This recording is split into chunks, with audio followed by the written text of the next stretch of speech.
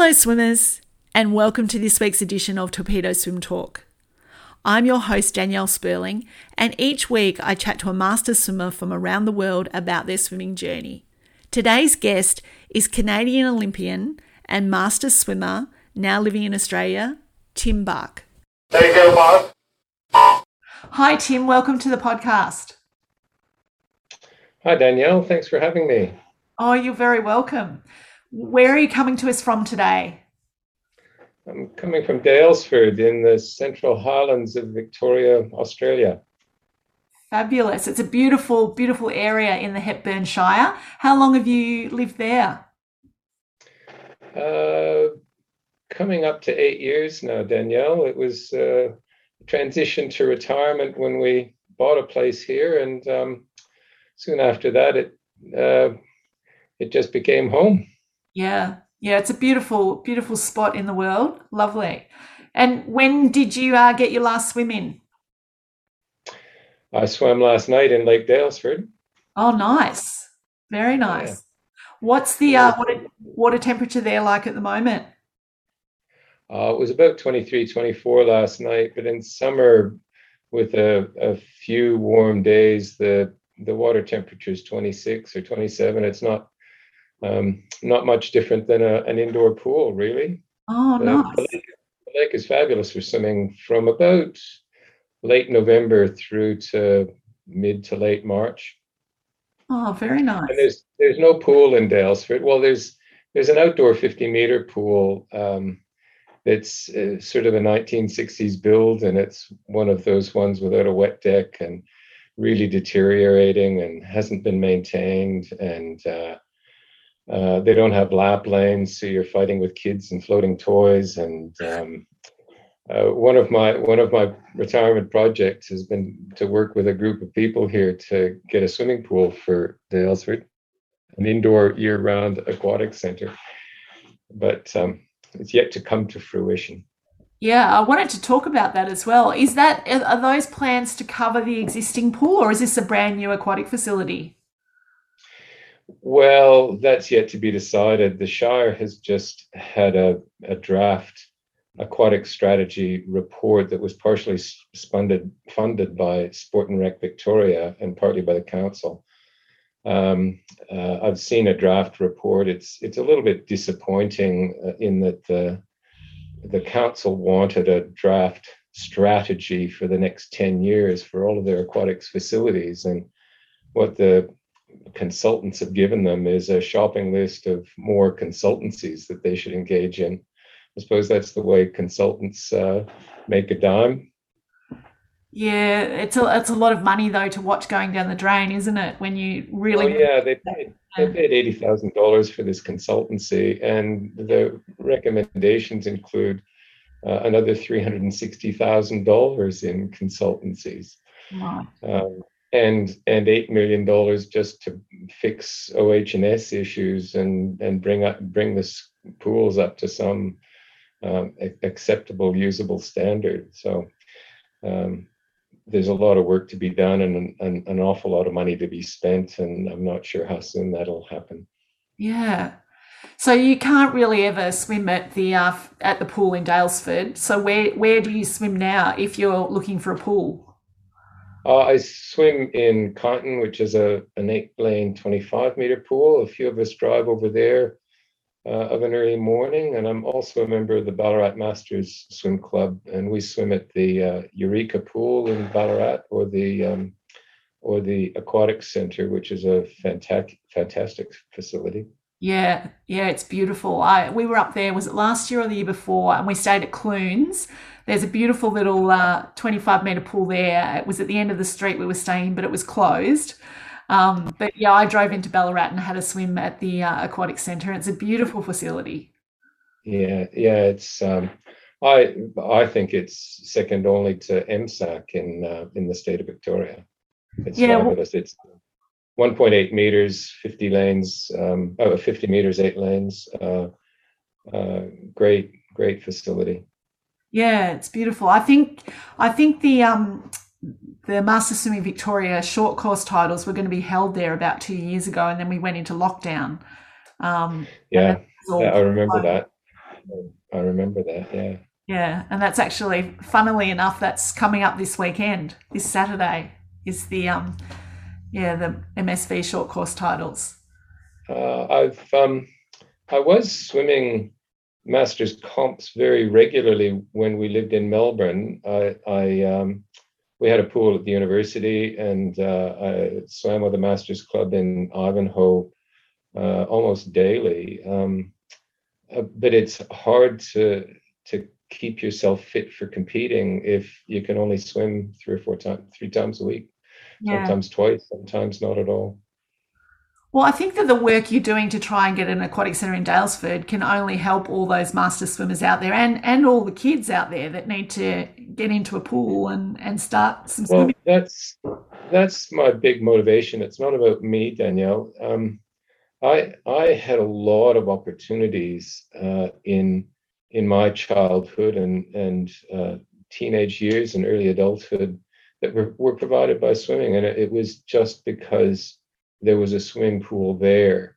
There's 1,700 kids in this shire who have to travel half an hour to get a swimming lesson. It's just I it concerns me that they're not getting adequate water safety instruction. It concerns me that they don't have opportunities to develop their love of swimming. Swimming is the most popular sport in Australia among girls 12 to 15, and the second most popular for boys. I think it's a tragedy that there's not better facilities in this shire. I agree. And also, it's a lifelong sort of love that you can have with swimming. You don't have to, because it's not high impact, obviously. You can Yeah, do it from, exactly. in your younger years right through to our age. And that's the other thing. The Hepburn Shire is it attracts a lot of tree changers who are retiring, and so there's the over 60 population of Hepburn Shire is something like 34%, whereas the Victorian average is more like 20%. There's a huge number of older people here who would really benefit from low impact body weight supported exercise. So the health benefits of having a year round indoor aquatic facility would pay for themselves in quality of life and decreased mortality and decreased hospitalization. But bureaucrats don't see that. No, no, no. Well, keep fighting the good fight, because I think that that's a really worthwhile cause. And let's hope that even if some people listening to this podcast can get involved and help you, that you can get that indoor pool in Daylesford. Yeah, thanks, Danielle. Yeah. Having a look at your own swimming. So when you are getting into Ballarat or swimming at Kyneton, how far do you swim in a session these days? Oh, four to between 3 and 5K, really. Um, with the Masters Club, we swim 3,000 meters during the week and 4,000 meters on the weekend. If I'm on my own, it's not unusual for me to do 4.5 or 5 kilometers. Yeah. I And get into the water and I love it and I can't stop. stop. What do you when you buy yourself, what sort of things attract you to do in your training? Like, what's your go-to set that you would do?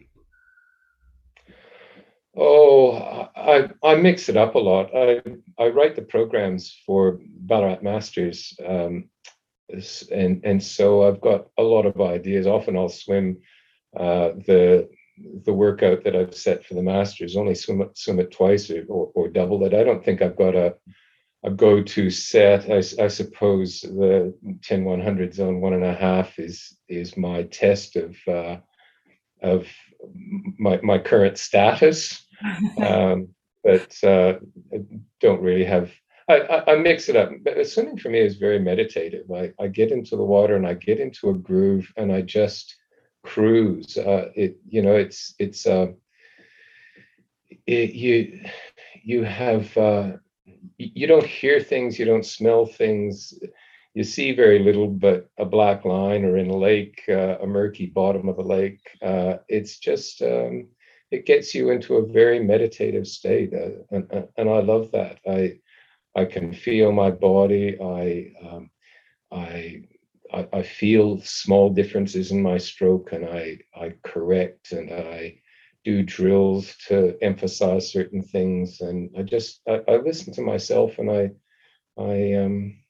just get away from the world for a while. In earlier days, it was a really important mental health break for me. It was as good at maintaining physical health and mental health as it was at maintaining physical health. Yeah, I absolutely agree with you. And a lot of people I speak to on the podcast have those same kind of feelings. And I think that the more people that can get to experience that, the better. That beautiful meditation. Yeah, I think it takes a long time to get to that point. And my swimming ability, I tell people, is a result of a misspent youth, but I don't regret that misspent youth. Swimming is a wonderful physical and wonderful physical exercise, and a wonderful mental reprieve. Yeah, I agree. And just touching on your swims in Lake Daylesford, do you do that with other swimmers, or are you out there, by yourself, solo swimming in Lake Daylesford?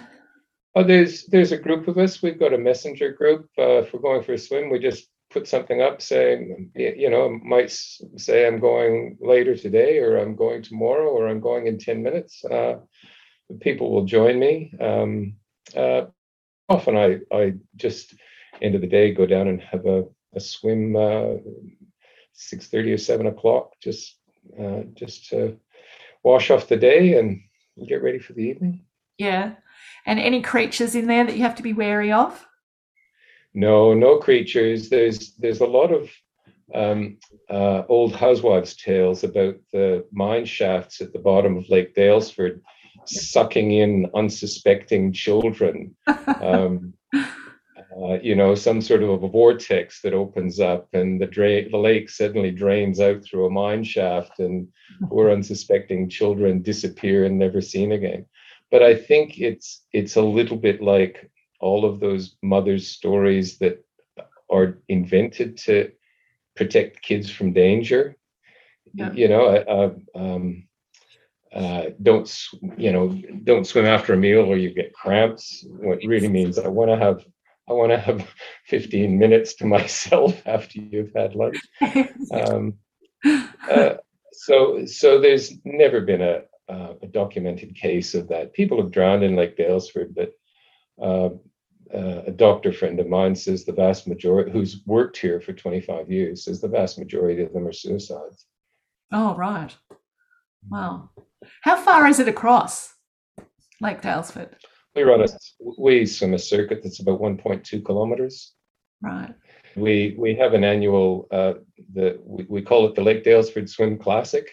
It's the highest altitude uninsured open water swim in Australia. I love it. When is that on? If in a normal year, it would have been last week, February 27. But COVID restrictions and all of those event requirements, we canceled our event this year. I know that Jamestown had to swim that day, but we decided back in January, at the peak of the Omicron wave, that we'd just let it ride this year and try to resurrect it next year. Yeah. Well, I hope you can get it up and running next year, because it sounds like a good swim, something to put in the calendar. Yes. Yeah. So take us back to how you got started in swimming in Canada. Where did you grow up, and how did you get started? I lived in Calgary, in a relatively new housing development. I was lucky enough that very close to our house, a new YMCA opened up. It had a 4-lane, 25-yard pool, if you can imagine something that small. Yeah. But it also had a very good swim coach. The swim coach there had developed a number of Canadian age group record holders. He happened to be appointed head coach of the 1971 Pan American Games team and the 1972 Olympic Games team. He took 3 swimmers from that tiny pool to the Olympic Games in 1972. Right. So it was just an accident, really. There was a pool within walking distance. I was the oldest of 8 kids. My parents didn't have time to run me around to training and to meets. But there was a pool very close by that happened to be very good. And I just wonder, how many kids out there could be Olympic swimmers and have never had an opportunity to get into a pool. That takes us back to my passion for developing an indoor aquatics facility in Daylesford. Yeah, absolutely. And what about the sort of the transition from those early days in swimming in Canada?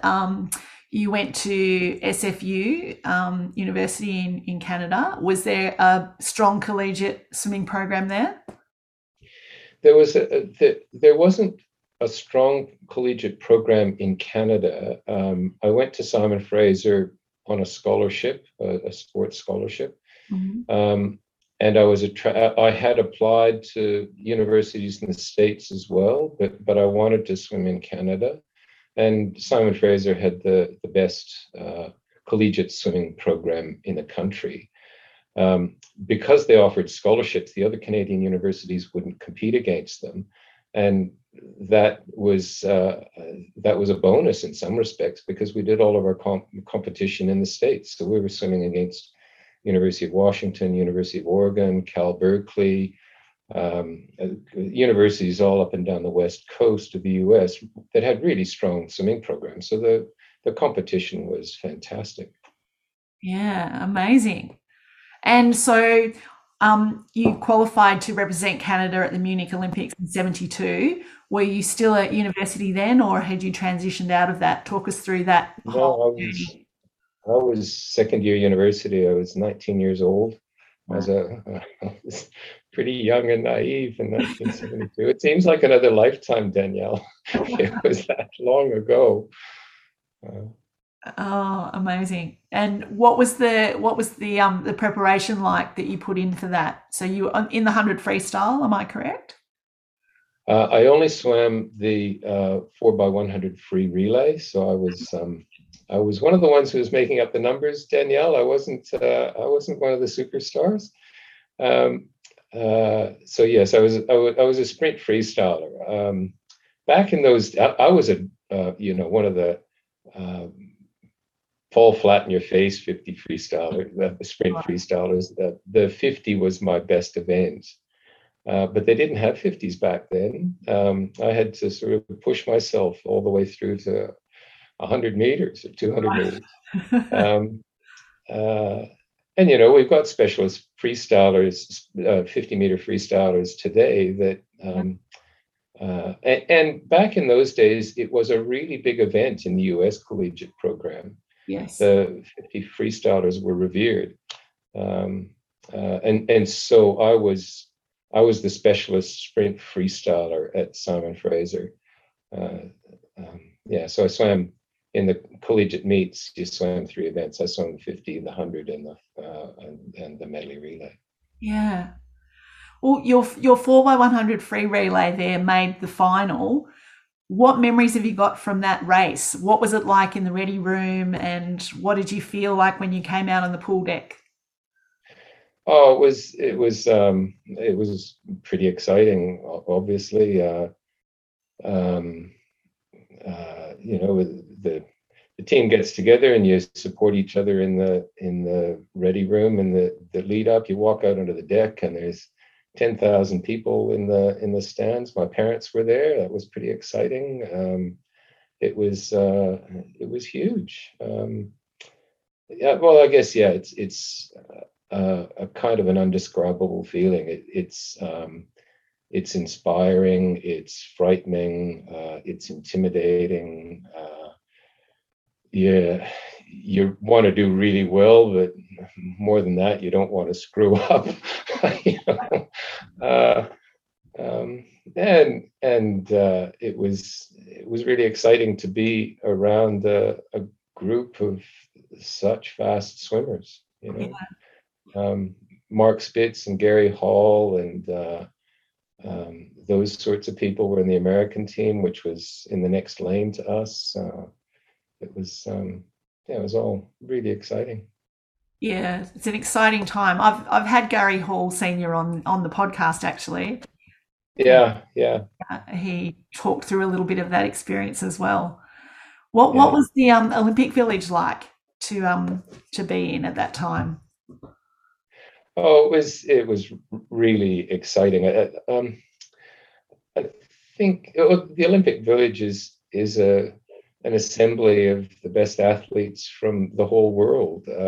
Some of them aren't there to win medals, and they know it. They're there for the experience, and those are the ones who were trading pins and playing music and juggling in the center of the village, and they made it a real party atmosphere. It was fantastic. Um, it was something that you just absorbed. And the Olympic Village had pubs and restaurants and souvenir shops and clothing shops and everything. Yeah, it was fun. It was Yeah, fun. I'm sure they all are. yeah, they sound pretty But exciting these days. yeah, as you may know, though, the in the middle of those games, and in fact on the last night of the swimming, the Black September terrorist group attacked the village and took a number of Israelis captive hostage. And after that, the village was a very quiet place. It was uh, well, yeah, people were in a state of shock and a state of mourning for the rest of the games, and many of us just avoided the village as much as we could. Was there security around the village at that time that you could come and?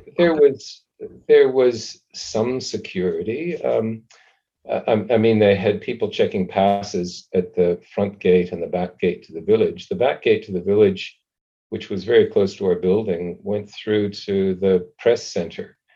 And at the time, uh, Canada and Russia had negotiated the first hockey tournament between their professional players, so that Canada could take all their NHL stars and Russia could take all their best players and put them in a tournament. Up until that time, competitions had been amateur in that the Canadian team couldn't have received any financial benefit from playing hockey, and the Russian team were all in the army, you know, training hockey 6 hours a day. And so this was the first time that each country assembled their very best players for a tournament. We went over there to watch the first game because it happened sort of 3 or 4 days into the Olympic Games. And we came back and the back gate was locked and closed and the guards were gone. So we just jumped over the gate. It was easy. That's how lax the security was. Yeah. And 5 days later, the Arab terrorists jumped over exactly the same gate at Wow. 2 or 3 o'clock in the morning. Wow. Yeah. That's terrible. So security, there was token security, but it wasn't.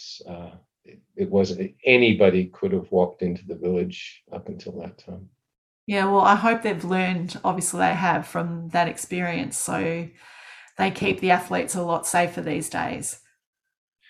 Oh yeah, I went to the World Student Games the following year in Moscow, and the security was just right over the top. And I think, uh, well, obviously, other Olympic organizing committees and major games organizing committees have learned from that experience and are frightened to death of some sort of repeat experience. So Yeah.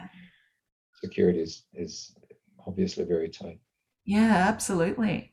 So, how does a Canadian find himself living now in Australia? What was the transition to coming here? Uh, I, I I finished my university undergraduate degree and did a master's degree in biomechanics and sports science. I traveled to Australia after I'd finished my master's, and while I was here, they advertised a job. So I applied for the job, and I moved here on a 2-year contract. That was 1980, and I've just never looked back. I love Australia. Yeah. Um, I think it's a very easy migration because Canadians and Australians are very similar in their worldview. They speak the same language. They have a similar sense of humor. They love sport. They're Commonwealth countries. The only difference is that Australia's got a much better climate. I'd much rather live in Australia than Canada. What university were you lecturing at?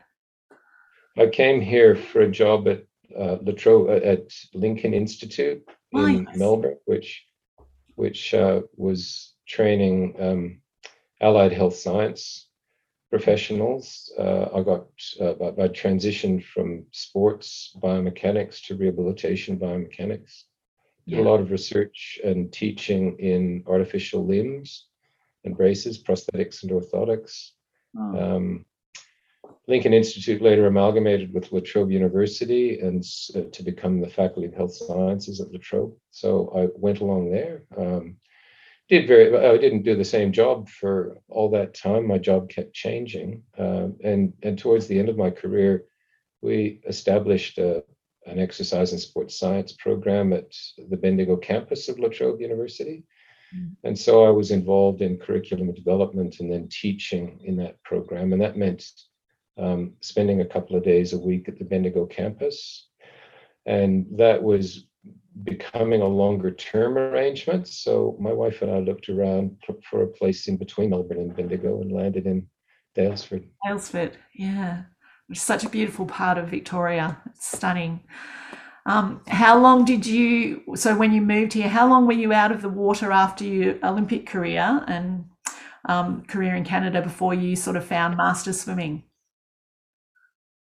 Well, the move to Australia occurred at a time when it was pretty easy for me to move because I was unencumbered by children and mortgages and things like that. But I soon we had a couple of kids. I was busy establishing a career. I was working really hard and trying to spend time with my family. And so swimming really went by the wayside for 20 years or so. But I got back into swimming partly to rehabilitate a shoulder that I'd injured playing cricket. Um, and started doing a few of the open water races, but I would have been 50 at the time. So other than a bit of water polo and occasional swims, I was probably away from regular swimming for 25 years. Yeah. But then I found a great masters club and a great coach in Heidelberg, in Melbourne, and started swimming again and started really enjoying the open water swims, and went to the World Championships in Perth. Had a great time. Met a bunch of people from my youth. In fact, ran into some old friends there that I'd fallen out of touch with. It was a different experience being back in competition. You know yourself an awful lot better as an adult. You're not frightened by competition. You don't have the same fear of failure.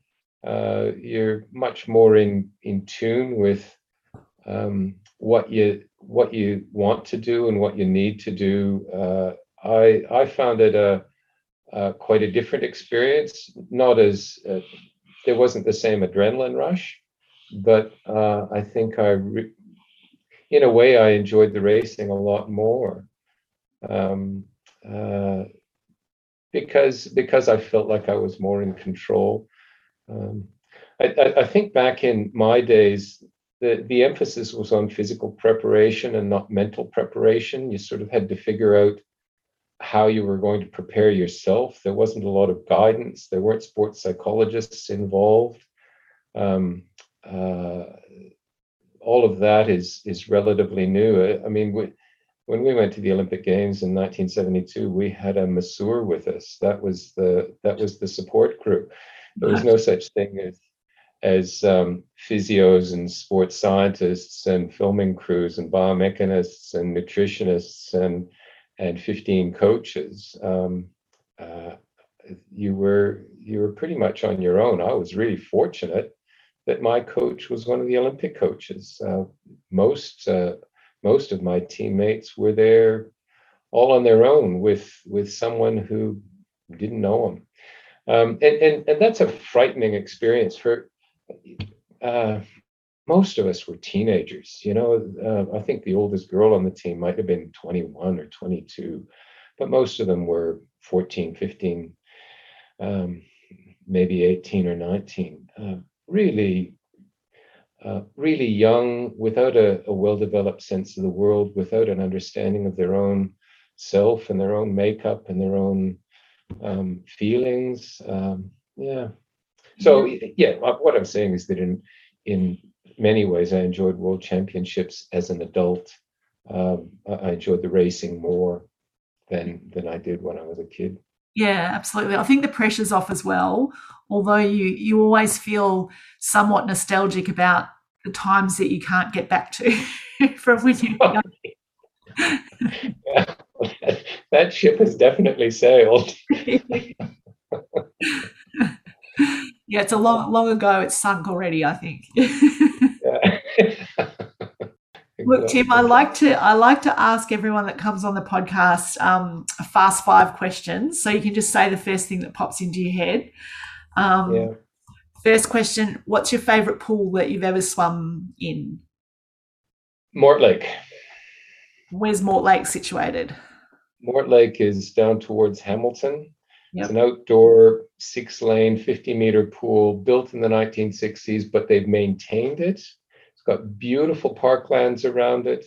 The water temperature in summer is magic. Danielle, I've swum in a million pools. Yeah, that's the first one that comes to mind. Yeah, it sounds beautiful. One to put on the list, absolutely. When you train, do you like kick or pull better? Oh, pull. Pull. Okay. Favorite stroke? Freestyle. Yes. And morning or tending towards backstroke. Can I have 2 answers? Yeah, you can have 2 answers. That's fine. I love swimming backstroke in Lake Daylesford because I can see the sky and the trees and the cliffs and backstroke's a really beautiful stroke if you want to relax and enjoy the world around you. Yeah, very nice. Morning or afternoon training? Morning. Morning, yes. And favourite swimming? Afternoons for a leisure swim. Yes, yeah, I agree. Yep. All the hard work happens in the morning. Favourite swim memory? Oh, the Olympic Games has to be right up there. Yeah, absolutely. And you also mentioned the World University Games. Did you obviously representing Canada there. Any other Canadian swim teams that you were on during that sort of 1970s period? I was on the Pan American Games team in 71, Olympic Games in 72, and World Student Games in 73. I was at a number of other competitions that they sent you to international invitationals that weren't associated with major games. One of my favorites, I think, was the Crystal Palace meet in London, where spent a lot of time with Shane Gould and Brad Cooper, and the Australians and Canadians have always been good friends, but at that meet we had a particularly nice time together. Yeah. I think Canadians and Australians, as you say, are very similar in a lot of ways, and get along very well. Just that little bit of fierce competition during the Commonwealth Games. Yeah. Although Canada's having a huge resurgence in swimming at the moment. Their women are swimming very well, aren't they? Penny Alexiak, Taylor Ruck, the backstroker, Kylie Massey. The women are doing really well. I think they got a silver and a bronze in the two sprint relays in Beijing or in Tokyo. The men not so much. I don't think the men won any medals in Rio or Tokyo. But there's a crew of women coming along. They're just really sensational, top of the world. Yeah, absolutely. It was a great Olympics for the Canadian women and the Australian and the Australians. The Australians really came back. It was great to see Emma McKeon swimming so well, and Ariane Titmus. Those were really, really exciting swims. They were. I love watching Ian swim. She's such a beautiful swimmer. Yeah, she is, isn't she? Yeah. So smooth and symmetrical and powerful, and she just seems like a wisp of a thing. I don't know how she goes so fast. Yeah. Do you know the Woodhouse family? No, I don't. No. Rob's probably a bit younger, but I had him on the podcast a few weeks ago. But yeah, Emma comes from a very long line of great swimmers, both her parents and uncle, obviously, and her brother. And yeah, so it's a bit of a swimming dynasty. Yeah. Yeah, absolutely. Well, Tim, thank you so much for being on the podcast today. It's been lovely getting to know you and hearing about your swimming journey. And best of luck with getting that Daylesford Indoor Aquatic Centre up and running. Thanks, Danielle. It's lovely talking to you. Yes, nice chatting with you too. Take care. Bye-bye. Bye. Take care, bye. Thanks for listening into the podcast today. I hope you enjoyed hearing from Tim. Don't forget we have an extra pod each week full of Masters swimming news. It's called TST Quick Splash. Give it a listen and let us know what you think. Till next time, happy swimming and bye for now.